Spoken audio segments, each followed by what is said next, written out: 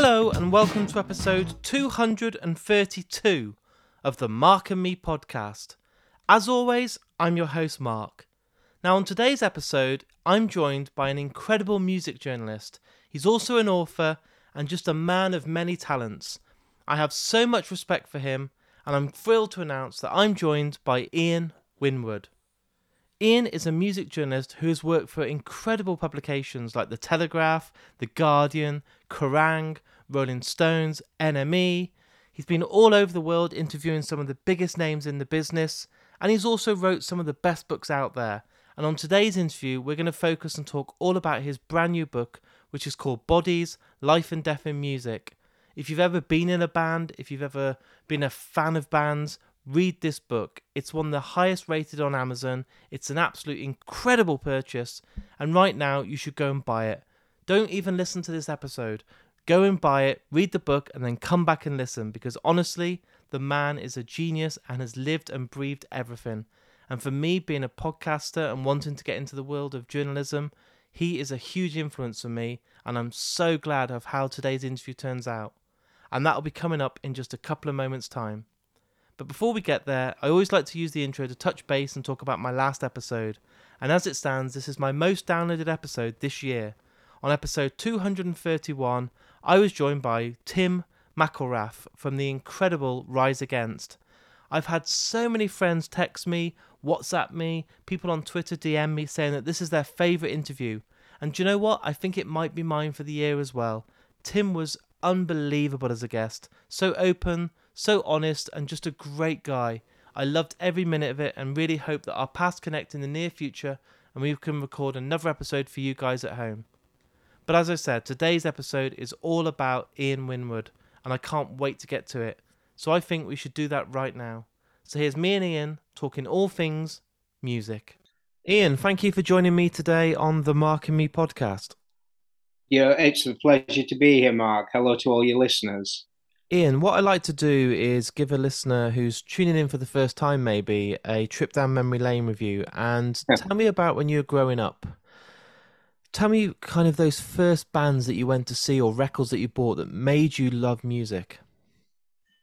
Well, the story of growing up, it's not a tale of two cities, it's a tale of two towns. Because I spent my formative years in Barnsley in the People's Republic of South Yorkshire, which is I guess how I identify. And I spent my teenage years as a result of the divorce of my parents with my mum in Buckingham, obviously in Buckinghamshire, and that didn't really leave that much of a mark on me. Apart from friends that I am still friends with, decades later, and also crucially, it gave me. It was within striking distance of London, and it wasn't easy. It wasn't like being in St Albans or Watford or something like that, or Croydon. But my mum was quite liberal parent, and I was quite a good child, I suppose. So she was willing to drive me to Milton Keynes train station, which is about a 25-minute drive, and I would board a train to London and go and see concerts. The first concert I ever saw was actually with my mum when I was 14, and it was Dire Straits at the Birmingham NEC. Nice. And it was me. It was me that was the fan, not my mum. And I remember looking back that the album that they were touring was Brothers in Arms, and I remember being quite disappointed with that album. For anyone that's too young to remember, I mean, it just sold colossal amounts of copies, tens of millions of copies across the world. But I liked the two albums that preceded it, which were called Love Over Gold and Making Movies. I didn't imagine I'd be talking about Dire Straits, but That's what I love. I just let it go and let it flow. Well, yeah, and I'm hoping to make the point. And these albums, I always think that making movies, if Talking Heads had released making movies, the world would have lost. The critical community would have lost its mind over it. It's a really cool kind of arty record, particularly the first side. And Love Over Gold, which only has 5 songs on it, on a full length LP, one of which is about 15 minutes long. And I liked those. And I didn't really like the more economical, blockbusting Brothers in Arms. So I think when I look back, I guess I was always kind of perhaps a slightly strange child, and I don't think it's a massive surprise that I became a music journalist. I sort of had a very close relationship to music. I'm trying to describe this, Stuart, without saying clearly I was blessed with superior ears to my peers. But I certainly identified with kind of, I guess, more, not necessarily the most obvious kinds of music. But anyway, and I continued to go to shows with my mum. Me and my mum went to see Queen at Wembley Stadium, but I'd strike out on my own as well. And sometimes I'd go with friends, but if I couldn't get friends to go with me, I'd happily schlep to London, on a Thursday night or a Sunday night to see bands that I didn't really like or didn't really know much about, simply to go to a concert, pretty rubbish metal bands that would play the Hammersmith Odeon, and it was, as it then was. And they weren't popular enough to play the Hammersmith Odeon. You'd get there, and only for anyone who hasn't been there, it's essentially a large cinema. And in fact, it used to be a cinema. It's now the Hammersmith Apollo, and it holds, a few thousand people. And you've got an enormous balcony and an enormous stalls area. And they'd only fill the stalls; the entire balcony would be empty. And I'd go there, and I remember being there at one show. I think it was. In fact, I know it was Helloween and Overkill, neither of which I really greatly liked. Thinking, why am I here? What am I doing here? I don't care about either of these bands. So it was a question of getting to London and feeling like I was part of something, I suppose. But yeah, I wasted a lot of time and money. But you said this is at the age of 14, and correct me if I'm wrong, but wasn't it at the age of 14 you were already starting to do writing and even get some work with Kerrang? No, that's wrong. That's wrong. It took me years to get onto Kerrang. Okay. What had happened, Stu? When I say wasting money, I was. Are you calling me Stu?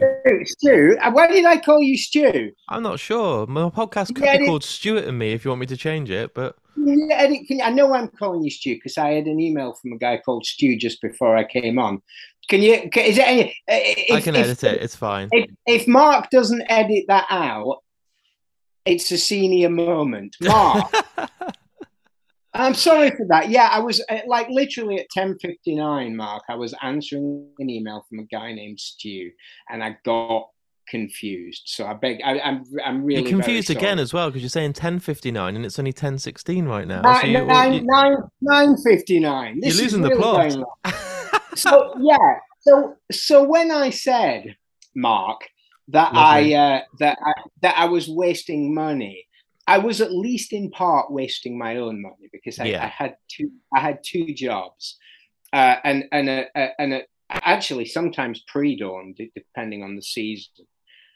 After school, I would clean a shop 5 days a week after school, and the shop was W.H. Smith. And in the morning, sometimes before light, if it was winter, I'd get up at 5 o'clock, and it was my job to organize the paper rounds, 14 or 16 paper rounds for the boys and girls who would deliver all around Buckingham. It was my job to make sure that their rounds were sorted out, that they came in to deliver those rounds, organize cover for anyone that couldn't make it in.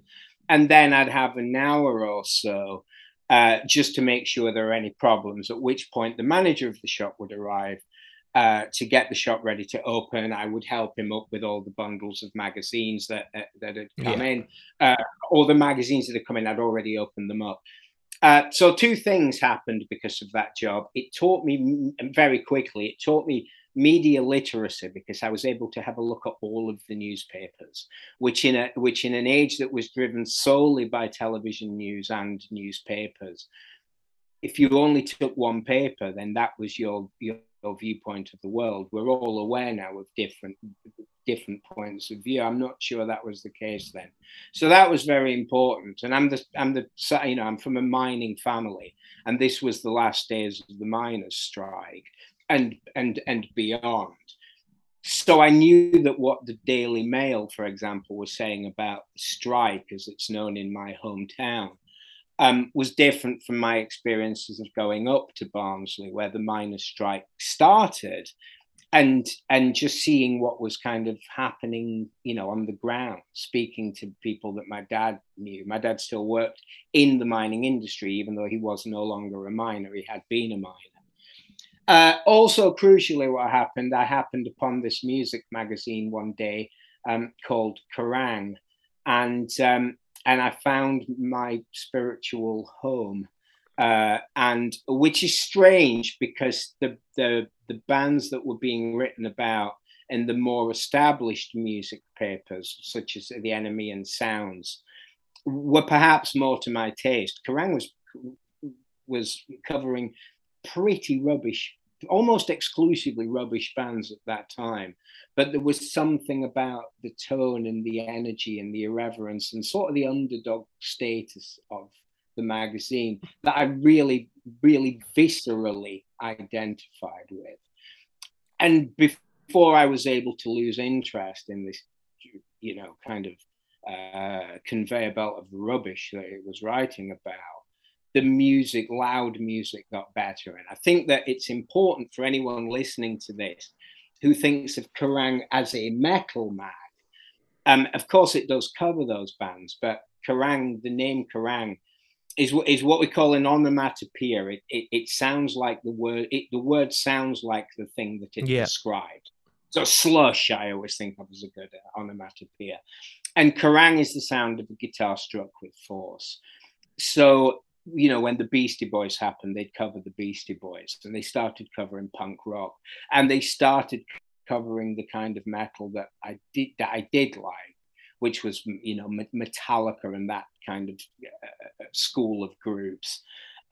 So very quickly, it bent to my tastes, unwittingly bent to my taste. But what happened was, when I was 14, and you make the decision that you're invited to have a think about what it is you would like to do with the rest of your life. My mum said to me, well, what have you thought about what you might like to do, for a job when you leave school? And I said, yeah, I'd like to write for Kerrang. I didn't even say I wanted to be a music journalist. I'm not sure I was aware of that term. I said, yeah, I'd like to write for Kerrang. And she said to me, well, somebody does those jobs. I don't see why it shouldn't be you. And so obviously that was fantastic parenting or deeply irresponsible parenting. But it took me I was 14 at the time, it took me a further 15 years to land on planet Kerrang. Yeah. But that was always my destination, Mark. The thing I like about your writing is how honest you are. If you review bands, you don't do the kind of PR job. You're actually just saying your account of what you heard and what you think of the bands. When I read some reviews, you can tell they're very biased because they're either friends with the band or the publication wants them to have a glowing review, but you don't seem to care. You kind of listen to an album and write as if you're a fan listening to this album, and if it's not good, you'll justify why you said it isn't good. I remember, well, thank you. I remember, I mentioned this in my book. I had a look at a piece that I wrote from the very, very early days of my quote unquote career. And I interviewed Layne Staley, who was the singer in a band called Alice in Chains, who at the time, this is 1993, and at the time, they were double platinum in the United States. Bands don't go double platinum anymore. That's 2 million sales and above. and they were sort of a Brixton Academy band in the UK. In fact, I'd seen them at the Brixton Academy, and I interviewed them at the Royal Garden Hotel in Kensington, which is a posh, nice hotel overlooking Kensington Gardens. And on the ride up in the elevator, so I would be 22, and in the ride up on on the ride up in the elevator, the band's PR made it heavily suggested it to me that it would be better if I didn't ask them about drugs. Right. Now, you could say that this is none of my business, but the album that they were promoting and touring is almost, it's just an album called Dirt. It's an incredible album. But it's almost exclusively about the appeal of and the dangers of drug use. Yeah. And it's worth mentioning for anyone that doesn't know that Lane Staley, that lifestyle killed Lane Staley and ruined his life pretty much from the moment that I had spoken to him. Things certainly did not get any better for him. And I remember riding up in that elevator thinking, no, I'm going to ignore that advice. I don't think that it was a strong suggestion. Yeah. And I remember, so I reread this piece for the book, and I was, I suppose, quite clear in what I thought music journalism should be. I'm not sure I was quite as, my instincts were good, I think. I'm sounding very serious now and perhaps a bit pompous. But since you asked, I think the job, if the job means anything at all, it is to make the distance between what I say in private and what I am able to write in for a readership as slim as is humanly possible. Yeah. I remember because it's, and I never wanted to be friends with the bands. I still don't. I do have some exceptions, but I'm not. I don't want to be. I'm not. I'm rock and roll adjacent. I don't work in the music industry. The music industry has never paid me, you know. So why should I do its work for them? The readers pay me because they're the ones. Especially then when the only way you could hear an album, for example, was to buy it. And like you said, Mark, as a reader of Kerrang as a teenager, I could tell who was lying to me. And I even knew the reasons why, because they wanted to be identified with a particular movement, or they had their bands that they had access to and they considered themselves. But that was just never for me. I remember, just to wrap this question up, and it still goes on. I remember being at a listening party. The pandemic was swirling into town,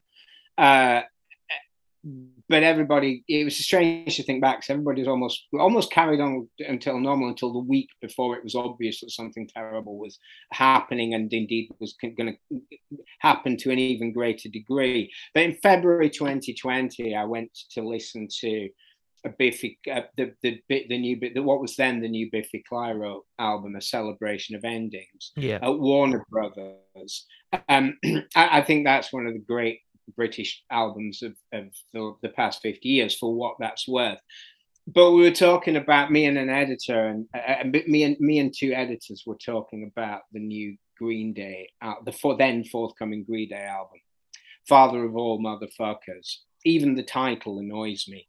And I love Green Day, but the album's a dog. It's just dreadful. Yeah. And we were all talking about how horrible the album was. Yet when the publication came out that was edited by the one editor that I was talking to, it was the other editor. It wasn't a magazine that reviewed albums, but the editor, who was the editor of the magazine that reviewed albums, saying how dreadful it was, saying how everyone at that magazine thought it was dreadful. The review came out and it was 4 out of 5. and that's just unacceptable. It's Yeah. unacceptable, and it's certainly unacceptable to me.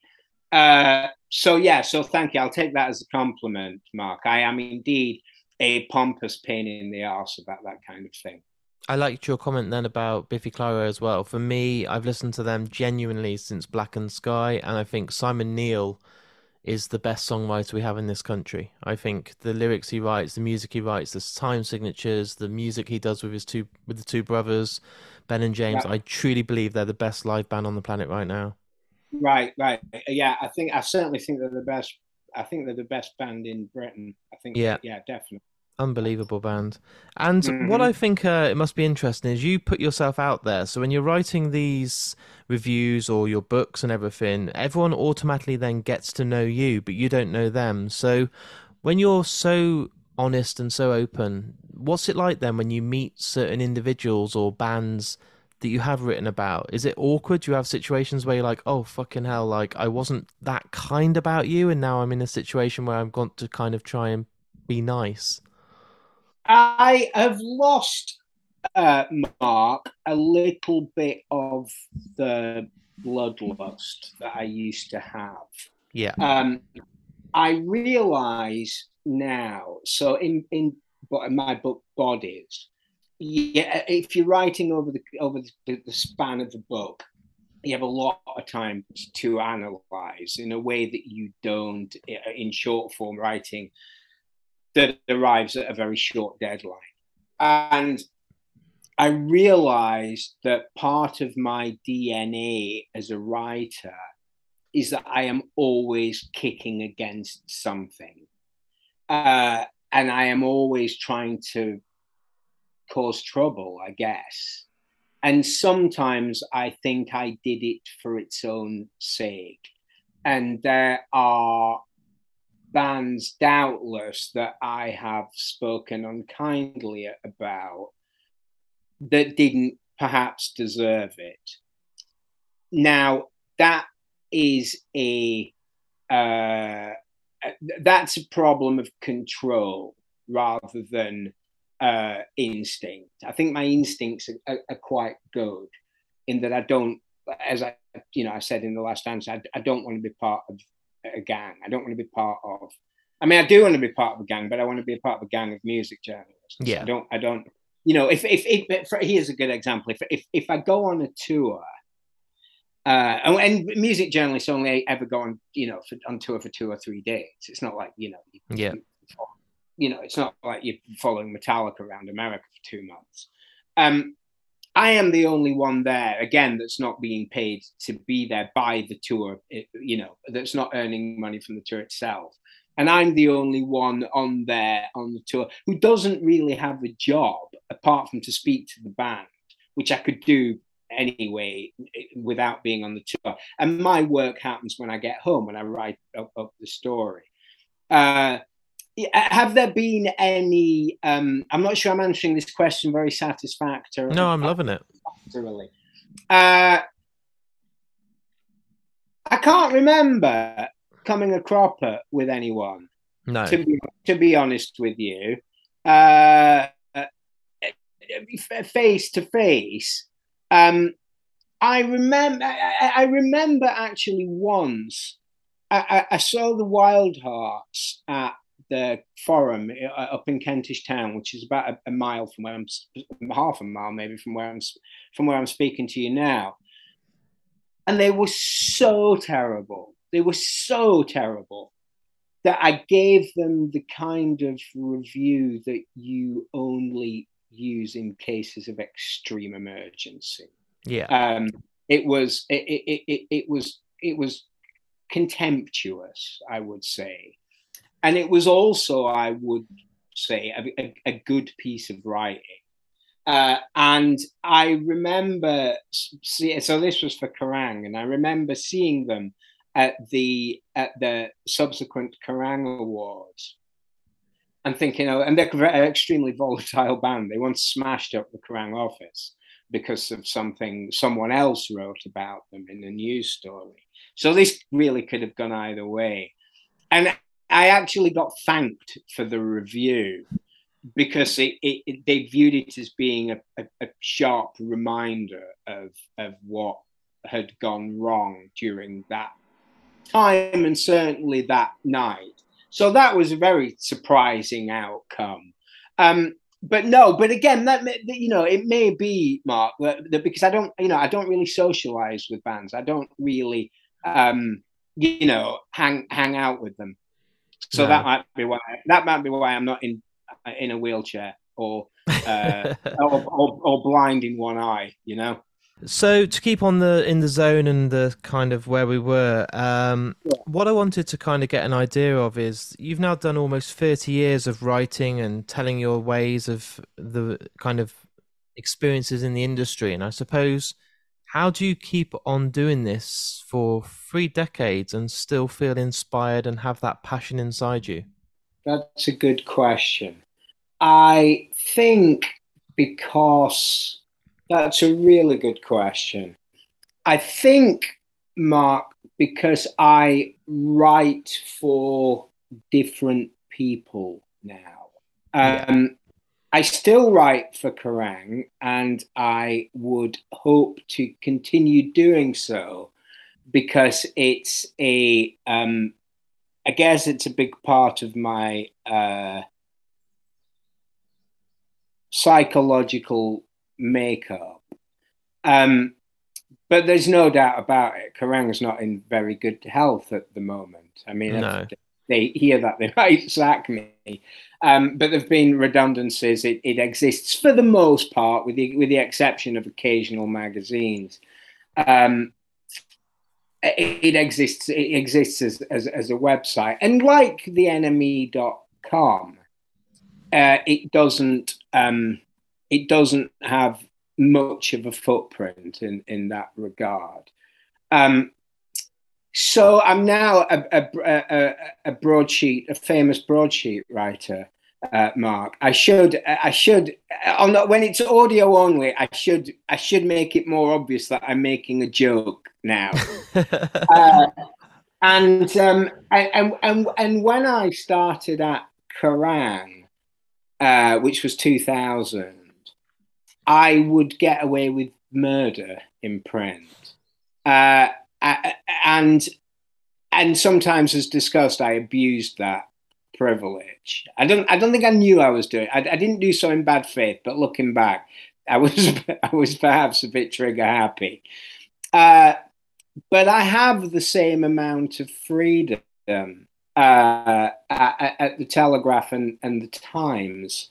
And it's strange writing for a right-wing press because I'm not right-wing. And I always add that caveat.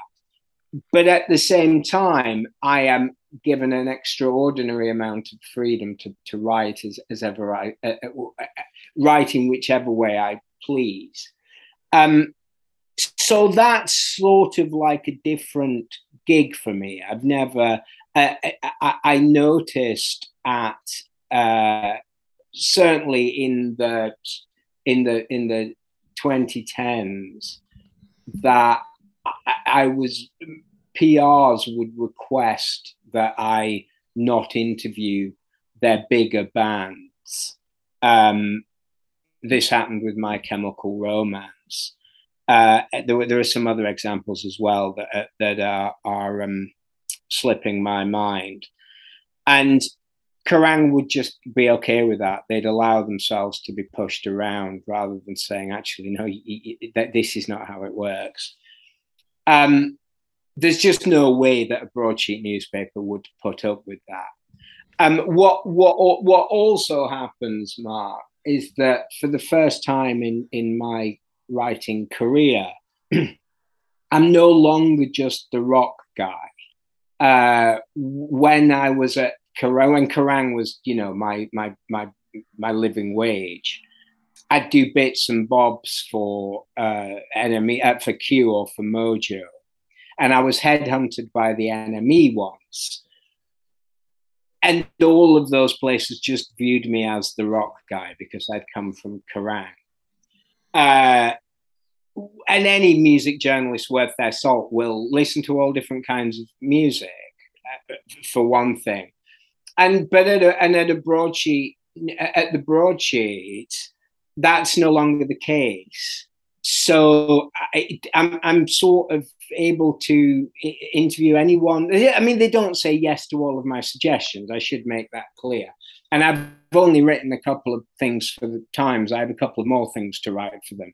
But certainly for the Telegraph, I've interviewed, James Taylor and Billy Bragg and Paul Heaton and Tal Wilkenfeld, and I'm trying to run the numbers in my head. So that's quite exciting. So being able to say what it is that you'd like to say, and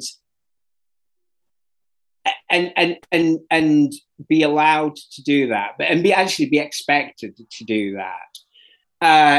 So that sort of made it more exciting. I think if I was writing only for Kerrang, I'm not sure I would be able to give you a glowing report card. Also, I'm not sure I'm answering this question very well either, Mark. But let's go. Also, I had a book published this year to gallop across, 107 by about 113,000 words. I'm adding an extra chapter to the next edition of the book that I've written. The way that book is written in terms of its technique was a real breakthrough for me as a writer. So so that's a really long and I'm not sure particularly interesting answer, Mark. The short answer is that I love to write. In many ways, I'm never happier than when I'm doing so, especially when I finally hit a groove when I'm doing it. And it sort of feels like I'm divining for water, really, rather than writing, that if you want the truth of it. And that I have a palette now upon which to write that I never had before, because I'm no longer pigeonholed. And I guess I'm just a bit more legitimate, I suppose. Yeah. It feels slightly more legitimate, which is fine. It's okay being, and I still identify with underdogs. I identify with underdog bands. And my part of my identification with Kerrang was that it was an underdog magazine. Even when it was selling 110, 120,000 copies a week, it was still the underdog magazine. And similarly, even though Biffy Clyro headlining the O2 Arena here in London to 20,000 people, they're still an underdog band. You see what I mean? And I very closely identify with that.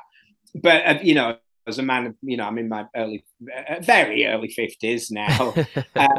You can't be the scrappy underdog forever. So I guess I'm in my Black Album years. Amazing. And has there been, and this is someone who does interviews myself, but has there been any interviews that you've prepped, you've gone there hoping it would go a certain way, but it's just been an absolute shit show? You've literally met someone and they've just been an arsehole, and it's been hard work and it's made you just not want to do the interview? Not by the end of the interview, no. Good work. I don't think, because my technique, in fact, I put this in an earlier draft of Bodies, but I cut it out because I couldn't make myself sound like anything other than a plonker describing it, because I don't want to be friends with the band. Yeah. I don't mind causing a great offense in interviews. Now, I don't go in there doing that. I do like asking difficult questions. I really enjoy that. So say you've got a 30-minute interview slot, which is what I used to get, and I tend now to get an hour on account of being an extraordinarily famous literary sensation. Exactly. Yeah. You're aware of the time. So you don't start with the question that might cause your interviewee to go storming out of the room. Yeah. But if it needs asking, it needs asking. It's just a question of placement. So you give them 5 minutes to sort of imagine it's like changing the barrel on a pump of beer. You need a couple of pints before you get a pint that you can sell and drink. That's how I think of the first 5 minutes in the 30-minute interview. Doesn't have to be that way. But when I interview someone, and maybe you do this, maybe you're doing this now, although it's slightly different because it's a podcast, but if it's a print interview, I'm listening to what they're saying and I'm thinking in my mind, right, I can use that. I can use that as a quote. Okay, I'm probably not going to use that as a quote, but I can use that as information that I've put in my own words. Or this is rubbish, this is boring. And if it gets to sort of 7 or 8 minutes of rubbish or boring, or indeed them being difficult, more to the point, I just have to make something happen. It's my responsibility to make something happen. And if that involves causing a scene, then so be it, really, to be honest with you. I'll give you an example. On my birthday, 21 and a half years ago, my 30th birthday, I was in Los Angeles to interview Black Rebel Motorcycle Club, who were the kind of group that existed on the borderline between the NME and Kerrang. Yeah, and I saw them support Oasis. Right, we do a lot of that. We used to do a lot of those bands, and that was great. I loved that. And sorry if I've mentioned this. It was in Los Angeles. Yeah. And we met them at the venue. I think they were supporting a dance band. It might have been Orbital that they were supporting, or Spiritual. Anyway, and they were fine. They were lovely. We were all having a chat. And then we got on the tour bus and the interview started. And I just could not get more than a sentence out of them in response to any question that I asked. It was just performative, kind of like Jesus and the Mary Chain, the Jesus and Mary Chain kind of just absolute disinterest. To such an extent that my photographer friend, who I traveled with a lot at that time, a god amongst men by the name of Paul Harris, who features in my book, actually had to leave the bus because he found it so excruciating. And I was just thinking, it's just not acceptable to go back to my editors and say, oh, I didn't really get anything out of them. So I just became ruder and ruder and ruder and ruder and ruder, to the point where they're kind of, because they were performing, you see, they were performing an act, because I'd spoken to them before, and they were reasonable and articulate and talkative people. So it was an act for my tape recorder and to make life difficult for me. And I just thought, no, I'm not having this. And it honestly, Mark, reached a point where I was essentially saying, I don't see why anyone would listen to your music. It's just worthless. This is just, and of course, you know, that it's not worthless, no. and it's certainly not worthless to them. So they sort of then snap out of it, and something happens. That's what. So no, I don't. No, they don't always go in the way that you would like them to, but that's fine as well. All that matters is that you get something that you can put on the page. That's a successful interview, and don't write the headline before you get to the ballpark, if you see what I mean.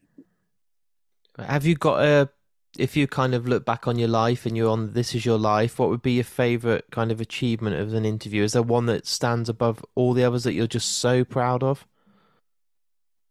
I mean, there's probably 1,000 interviews, Mark, for me to run through now. But there must be one that you always, if you were given like a demo tape of your work, what would be on your best of? Or maybe the one you just enjoyed the most. Well, I remember interviewing the Beastie Boys in New York, and they had been away for about 5 years. And this is a really good example, actually, of that first opening 5 minute rule that I've got. And I just said, "Where have you been? You know, what's been going on?" Just to get it open, get it going. And it's worth mentioning that I just adore the Beastie Boys. Yeah. And in a rare example of me actually getting something right, I bought Paul's Boutique, their now greatly revered second album, on the day it came out. And I imagine, Mark, a lot of your listeners are too young to remember this. But at that point, the Beastie Boys were a laughing stock. This is in 1989. They were a laughing stock. And the album really, it was almost like a Vanilla Ice album. That's how people regarded the Beastie Boys, which is remarkable to think back on. And I would say to people, you have to listen to this album. You have to listen to Paul's Boutique. And remember, you had to buy the damn thing to do that back then. And people would just laugh at me. They'd laugh at me. So anyway, going fast forwarding to 2004. And I said, "Oh, where have you been?" And they said, "Oh, yeah, we were kidnapped by Sasquatch. And Sasquatch is Bigfoot. We call it Bigfoot for anyone that doesn't know that." And I said, "Okay, well that's cool." And they said, "Yeah, we lived in a cave, kidnapped by Sasquatch." And I said, "Oh, and did Sasquatch teach you anything? Did you learn anything from Sasquatch?" And they said, "Yeah, he taught us how to dance." And I said, "Okay, show me." And we were in this small little office in they kind of had like a business, like an operations center. I think it was in Chelsea. It was in Manhattan. And now they didn't all do it, but two of them did it. Mike D and Adam Horowitz, Michael Diamond and Adam Horowitz got up. And if you've seen kind of the Intergalactic video where they're kind of walking with their arms outstretched, but they're also doing beatbox noises with their mouth. So they're and dancing. Now, Adam Yauch didn't do it, but he was in the room and he was clearly enjoying the experience, if memory serves. But I remember, and I was sat down, I remember sitting there and thinking, the Beastie Boys are dancing for me. The Beastie Boys are dancing for me. And they were just, I remember describing them, that they were like a family of meerkats that had been raised on a diet of methamphetamine and Sunny Delight. Because they were pretty much uncontrollable in the interview.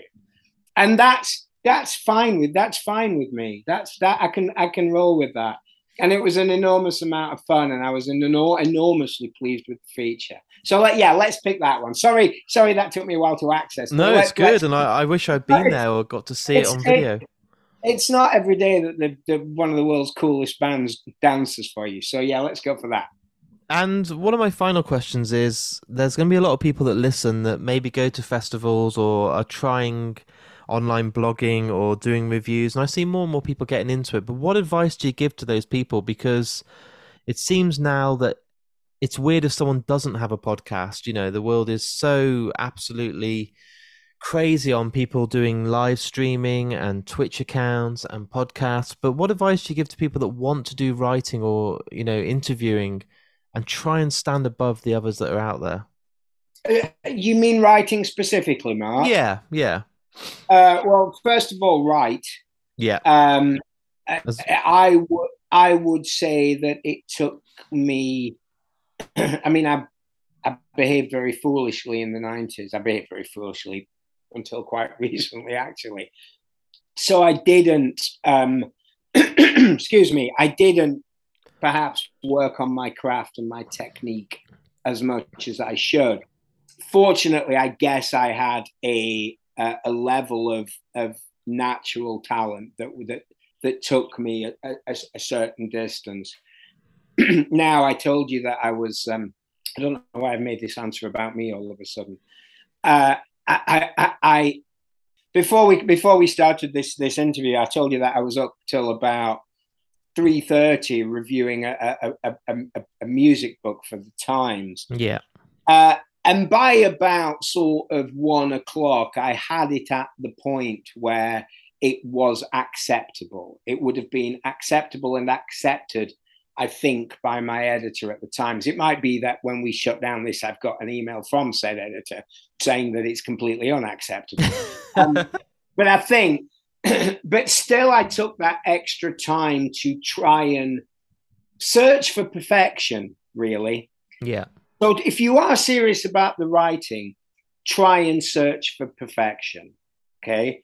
So I'm speaking to the purists. I'm speaking to people who approached it like I did. Yeah. If you are viewing writing as a way to become part of the scene, and then to maybe become a PR, or to have a relationship with someone in a band, or whatever, just to be part of the music industry, I don't really have any advice for you, because that wasn't my motivation.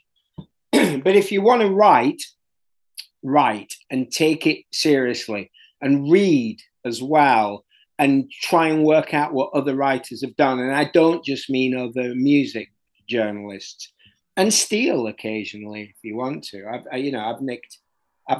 There's a sentence in my book Bodies, which I just thought that's a really great. It's from Roddy Doyle book, and I just stole it. Yep.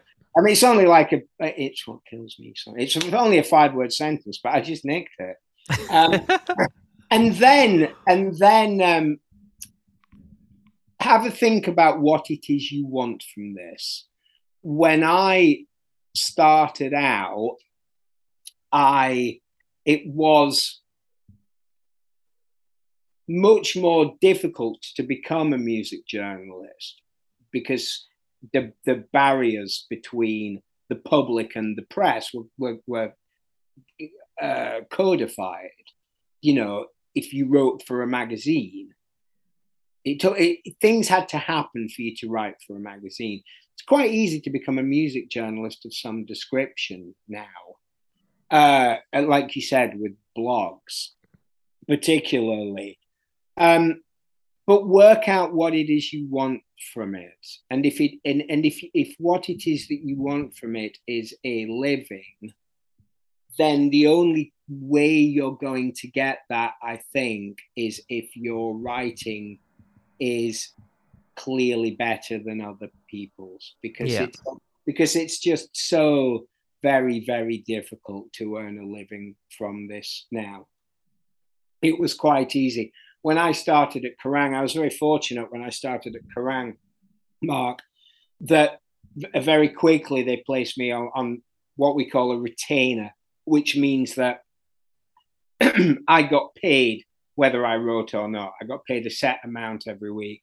And on the weeks that my writing exceeded the financial amount of this retainer, they would pay me the difference. So, I mean, that kind of thing just doesn't exist. It's unheard of, isn't it? Oh, completely unheard of. And that lasted for about 10 years until I wrote my first book. And then I thought it would be the honorable to step away from the retainer. However, there were still writers that were not on retainers. And I would say that there were a good 6 or 7 of them who still were able to earn a living, pretty much from Kerrang, from what Kerrang gave them. And then there were other music journalists, and this is perfectly a perfectly honorable tradition as well, who used it as a kind of part-time job. They had full-time jobs, so they couldn't, go to San Francisco to interview Faith No More, for example. Yeah. But they could, go to the Lead Mill in Sheffield, or not even the Lead Mill, because that's a small place. They could go to the Cardiff Arena to review Manic Street Prelude, and do that. And those are perfectly honourable traditions as well. So work out, write. It's all about the writing. If you're like me, I guess that sounds just so self-important, but it's true. And work out what it is that you want from it. But it's tough out there. There's no doubt about it. I don't want to sound discouraging. No, because it's honest, and that's what we need. People, yeah, I don't want to sound discouraging, and I hope that I don't. But speaking realistically, it's really, really tough out there to make a living as a music journalist, unless you're a famous broadsheet literary sensation. Is there a dream guest that you've always wished that you could have had time with that's still on that list? Like when I started podcasting, I'm 220 episodes in, I made a list of 10 names that would be my dream, and I've done 9 of them. So like for me personally, I'm like, fucking brilliant. Like who's the last one? Who haven't you got? Edgar Wright. Oh, okay. Yeah, you could get him, could you not? It's difficult sometimes. People that stand in the way on the gates are real arseholes and real hard work. And for some reason, just, I don't know, I can get Anthony Hopkins, I can get Kevin Smith, but I can't get those keys to the gates for Edgar Wright. And I just want to talk to him, but one day. That's a shame. No, I don't think so. Not in terms of an actual interview. My desert island artist, the artist to whom I would listen to if I was told I could only ever listen to one artist ever again, would doubtless be Elvis Costello. Yeah.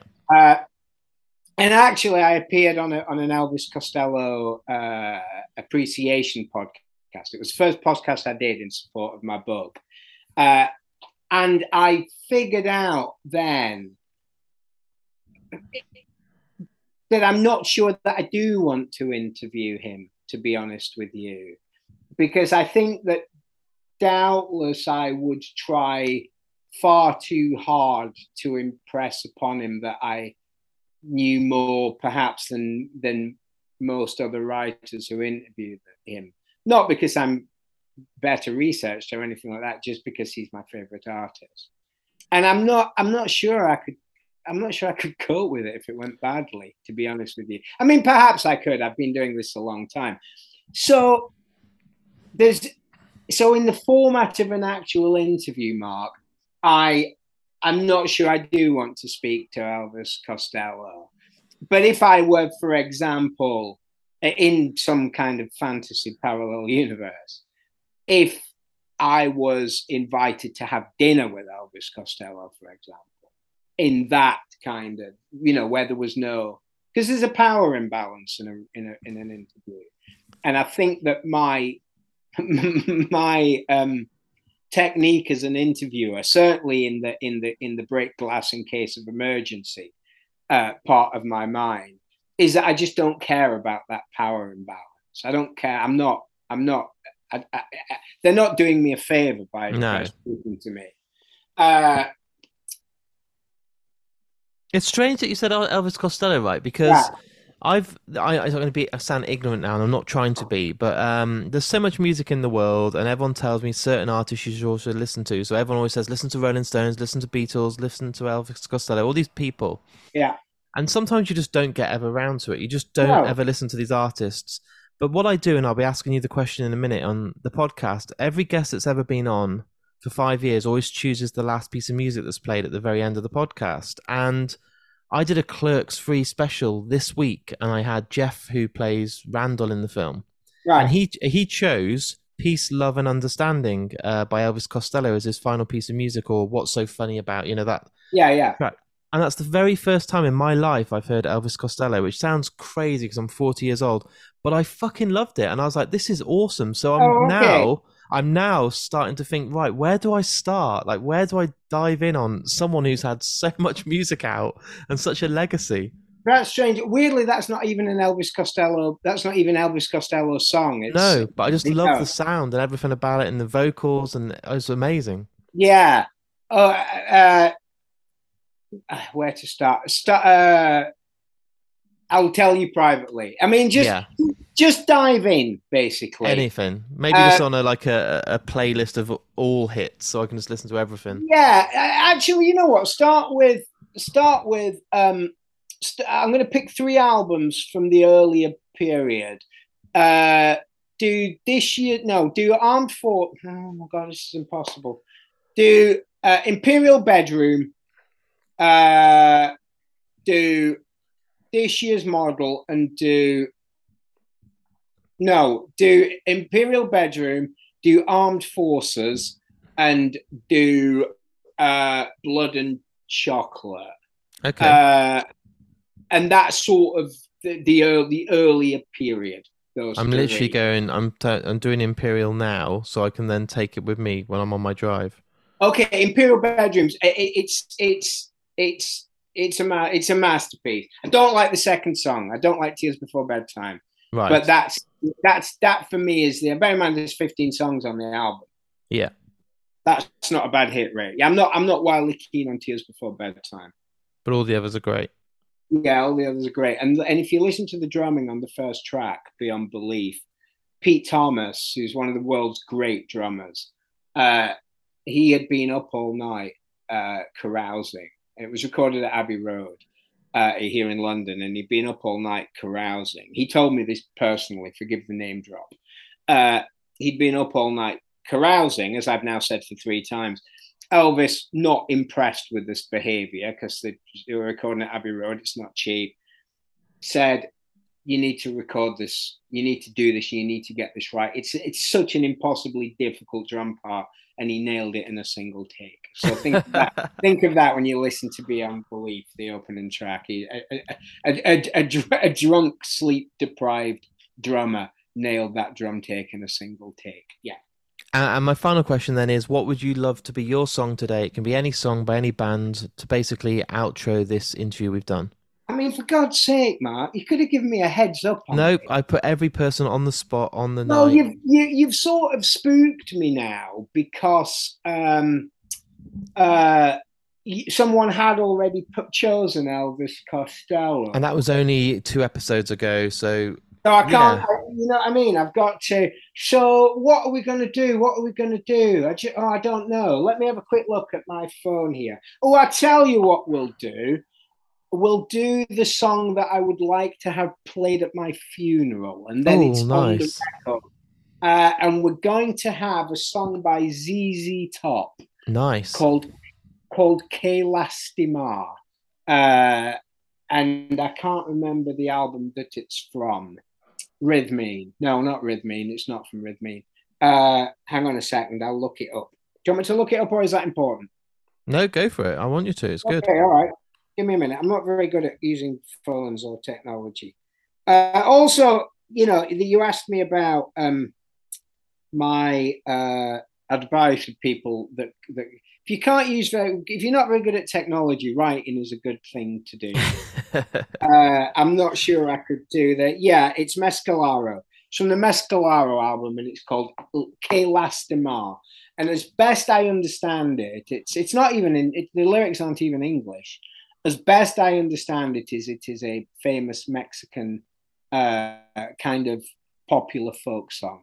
But the skill with which they play the song is something to behold.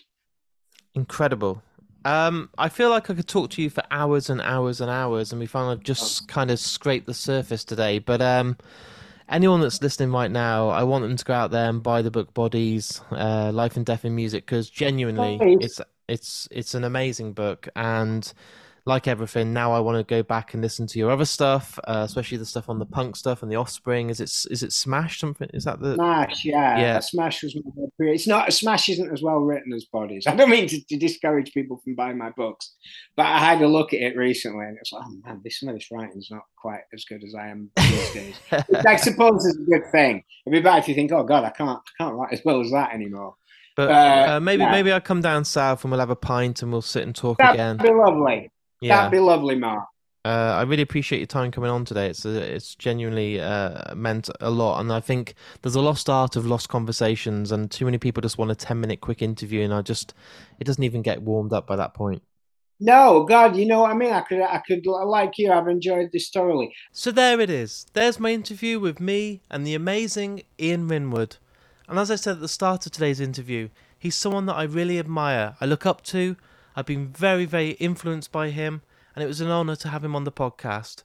It was so easy to talk to him, and I think we could talk for 10, maybe 20 hours, so I hope we can do another episode in the very near future. As I've also mentioned on today's episode quite a lot, you should go and check out his book. It's available now. You need to just basically go on Amazon and type in Ian Minwood, and his first book that will come up is called Bodies, Life and Death in Music. And just treat yourself. You will not regret it. And when you have, and you've bought it, and you've read it, and you fell in love, make sure you tweet me or Facebook me and let me know. Because this is why I do the podcast, to bring you new albums, new books, or new films. And hopefully, if you take something away and absolutely love it, then I've done my job well. If you've really enjoyed today's episode, all I ask is that you share it. It costs nothing to do, and on Facebook, Twitter and Instagram, it's literally the click of a couple of buttons. A retweet, a share, or put it on your stories. It really goes a long way.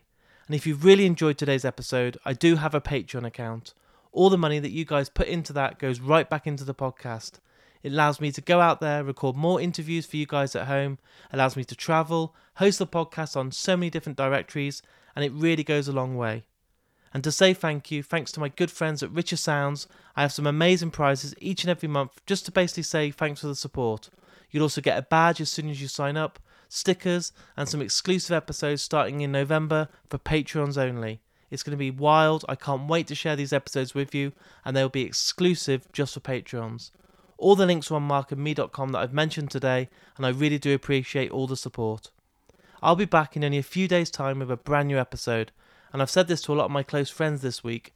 I've recorded about 14 episodes in the last 10 days, and I truly believe it's my best work I've ever done.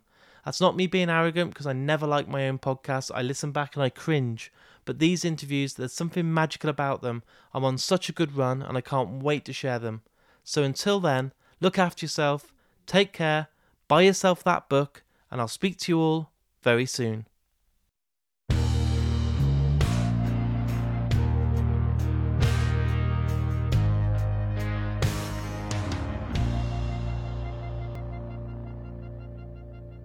Y nosotros los pobres borrachos, nadie nos quiere coger. Ni nuestro corazón no es tan malo, pero no tenemos mujer. Qué lástima, qué lástima. Qué lástima, qué lástima, qué lástima, qué lástima. Nosotros tenemos cervezas, también tenemos tiempo. Importante tener pocos pesos, pero mi suerte es mala siempre. Qué lástima, qué lástima, qué lástima, qué lástima, qué lástima, qué lástima.